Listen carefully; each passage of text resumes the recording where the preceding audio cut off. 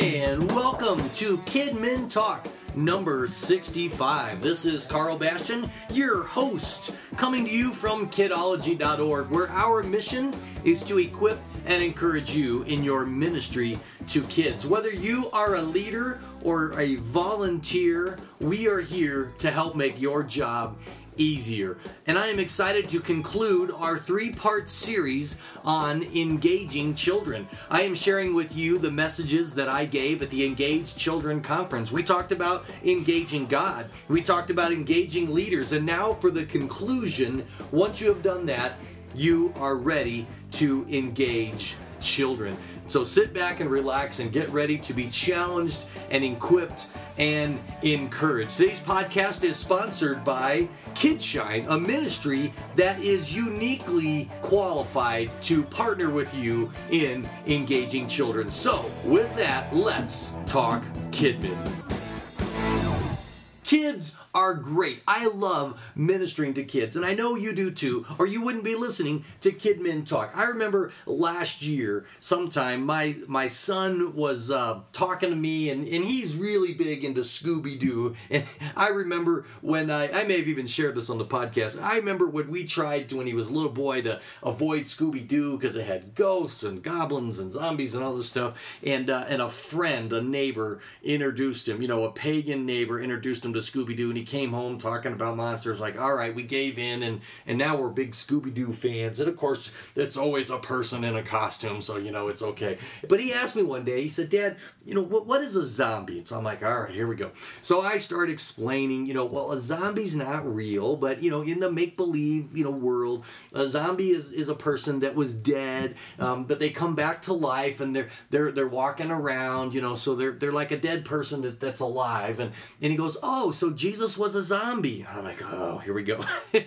Jesus was a zombie. That's right, a dead person that came back to life. But kids just say the most ridiculous and funny things. And I wish I've been writing down all the funny things that he has said. And a lot of times we put them on Facebook and I blog about them because we want to capture these things. Kids are amazing. And recently I got to speak at the Engaged Children Conference, and as I have said at the beginning of each of these podcasts, if you are anywhere on the East Coast, you should go to the Engaged Children Conference. I'll link to it in the show notes. It's worth flying into. It's a fantastic conference, tons of workshops and some great exhibitors, and very affordable, very equipping and encouraging, which of course is our passion. And so I did two podcasts. If you're jumping into this one, you've missed the last two. We talked first about engaging God and actually played the audio from that session. It was recorded. The next two weren't recorded.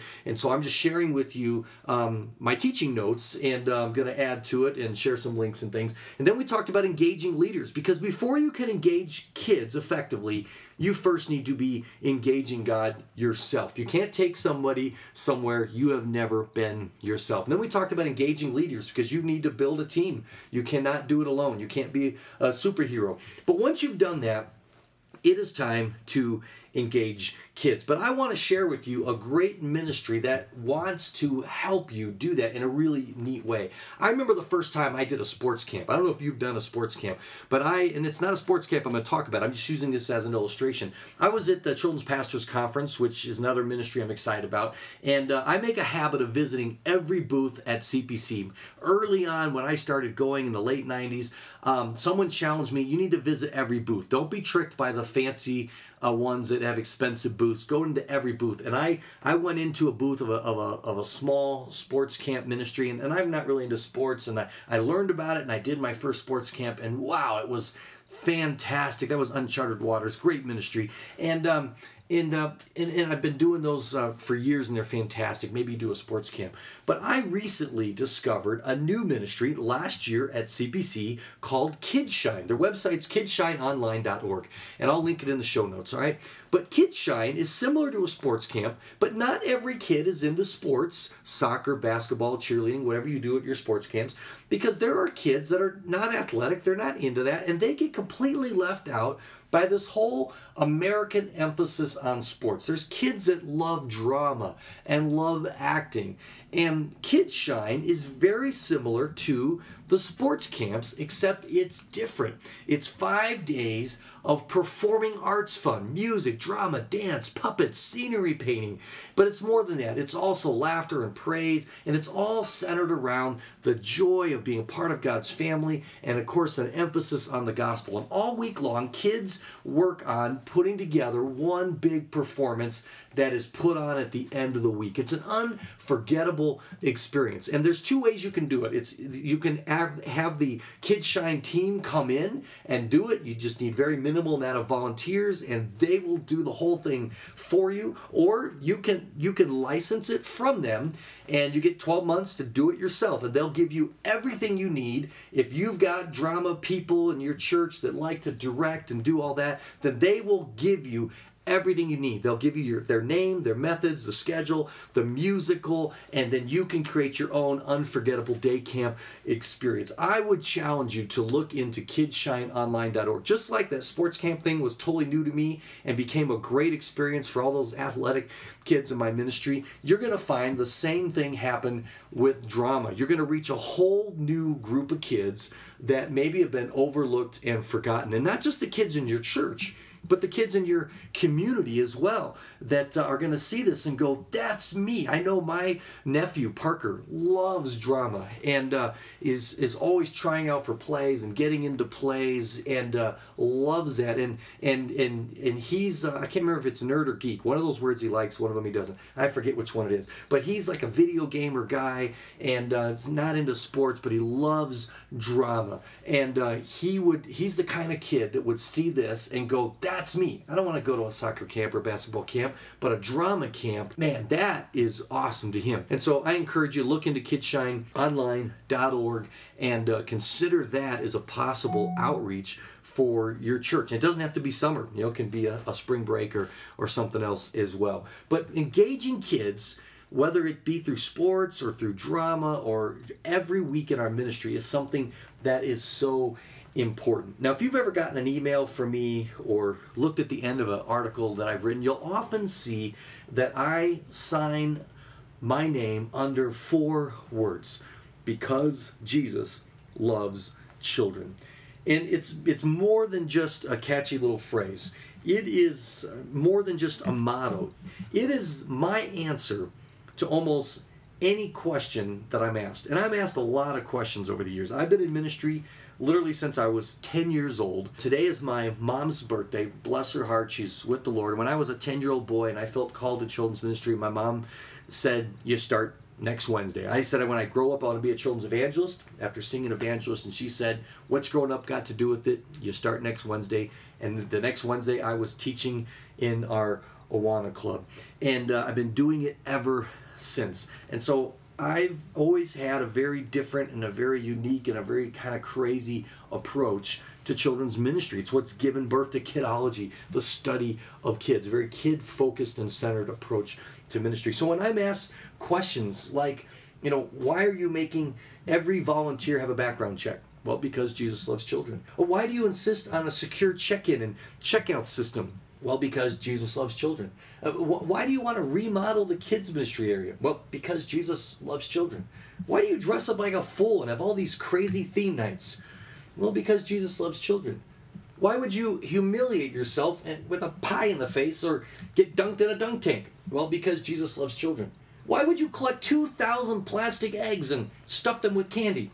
Because Jesus loves children. Why do you let the service get so loud? Why do you own so many toys? Why did you learn to unicycle and juggle and do magic tricks? Why do you take time to disciple kids one-on-one when you have a big ministry to run? Why do you work so hard to make contact with every kid in your ministry every year? Because Jesus loves children. The number one most important thing in your ministry is that children experience the love of God. And they can only experience that through people. A video can't love a kid. A program can't love a kid. A curriculum can't love a kid. A website can't love a kid. If your kids grow up in a ministry and were never loved by a leader, you failed them. I would challenge you to reread the story of Jesus and the children. I know we all know it. We haven't memorized it. We've preached it. We've taught it. But why did Jesus get angry? Because the disciples wanted to talk ministry when Jesus wanted to spend time with kids. We do a lot of talking and doing ministry. Jesus was just saying, let them get to me. And he was setting an example. You see, we talk about ministry, we write about ministry. I'm talking about ministry right now. We blog about ministry. What we need to do is spend time with kids. We need to actually engage with children. We need to hang out with them. Stop talking, debating, and doing, and be with kids. When is the last time you were with the kids? Not talking, teaching at them, just hanging out with them, just chilling, discipling, visiting. I would challenge you to bring back visitation. I believe that visitation is a lost art in children's ministry. Visit schools, be a lunch mom or lunch dad. You know, kids aren't impressed with your events. They're not impressed with your teaching, how much time we spend putting together these awesome lessons with great, videos and PowerPoints and object lessons. And that's good. And they communicate and they create memories. But the kids are not impressed as much as we think. What they are impressed with is when you visit them or hang out with them. There's an article I'm going to link in the show notes called Beyond the Classroom. And it gives a lot of ideas about how to make an impact with kids outside of the classroom. And my favorite idea in that article, and I would really challenge you to download that and read it, is to make yourself a prize. I used to work so hard to come up with these great prizes, super soakers, bicycles, electric scooters, all these great prizes. And then I realized the best prize I could offer kids was myself. And my wife and I started doing these prizes, which was an outing with us.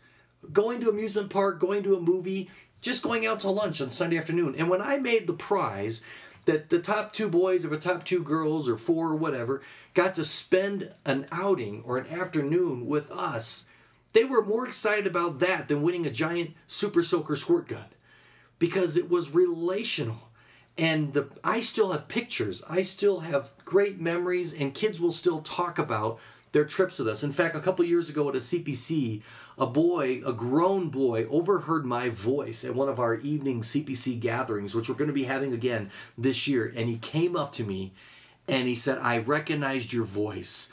And he talked about how he still remembered our outing we went on. In fact, it was fun. The couple of people at the CPC gathering said, Carl, you be quiet. And they started grilling this guy to see if the stuff I said on kidology was actually true, and because they wanted to verify stuff from this grown kid from my ministry. But making yourself a prize. In fact, I'm going to link a couple of things in the show notes. There's an article on making kids feel special, and I've got 10 tips in there for ways to make kids feel special. In fact, I'll even link an article from Children's Ministry Magazine from way back in 2002, and it was the Kidologist Insider Secrets to Connecting with Kids. And it's a shorter article, but it's got some good stuff in there. But let me share with you the 3 L's that I shared at the keynote address here at the Engaged Children Conference. And the first one was to learn. You need to become a student of the world of kids. That's where kidology came from, our trademark term, all right? Kidology, the study of kids. You need to learn the world of kids, all right? Let me put it to you this way, all right? We've all got relatives, right? And, what is a relative? A relative is someone who you're a friend of that you might not actually be a friend to if they weren't actually related to you, all right? Let's be brutally honest. How many of you have a relative that if you were not related to them, you might actually have nothing to do with? Now, I don't mean that you dislike them, all right? There may be relatives you dislike and that you might want to disown. But what I'm talking about are relatives that you don't dislike them, but you don't necessarily like them, all right? I mean, if they were not related to you, they're not who you would choose to have in your life, okay? Let me word this really carefully. I'm not saying you don't like them. There's nothing to dislike about them. They're nice people. When you get together at weddings and funerals, you get along, you talk about sports or weather, or maybe avoid politics, but there's nothing about them that draws you to them. And if you were not related to them, they probably would not be in your life. There are people who are not related to you, who are your friends, because you have things in common. All right? And that's how it can be with children. Children can view you as people who they don't dislike, but you're in their life because you're their teacher, you're their pastor, you're their club leader, and they don't dislike you. You're a nice enough person, and they're willing to talk to you about the Bible or Jesus or Moses or whatever because, you're a nice enough person, and that's the topic of the class. But they wouldn't be your friend outside of church because really there's nothing else about you that would draw them to you. But when you have things in common with them beyond the Sunday school curriculum or beyond the context of church, suddenly you become a friend. And that's where the kidology philosophy of ministry becomes so powerful. You need to download the 4 pillars of children's ministry and read the kidology handbook to fully get this. Because once you become a friend to kids, once you're relating to them within the context of their world, you're learning their world, suddenly you're not just a relative, you're not just someone that they get along with or put up with or get, or tolerate. You become someone that they like. And it's so powerful. And that's our second L. All right? Kids need to know that we like them. I have a nephew, and I love my nephew. His name is Michael. And I remember years ago, one time, we were just having a great time playing and interacting and playing Pillow Monster on the couch, wrestling, burying each other with pillows. And at the end, we were just hugging on the couch, and I said, Michael, I love you. And he said the most profound thing to me. He looked up at me and he said, yeah, Carl, I know you love me, but do you like me? And that moment was a transitional moment for me because I realized kids expect us to love them. Our kids, our own children expect us to love them. Our relatives expect us to love them. The kids at church expect us to love them. We're commanded by God to love.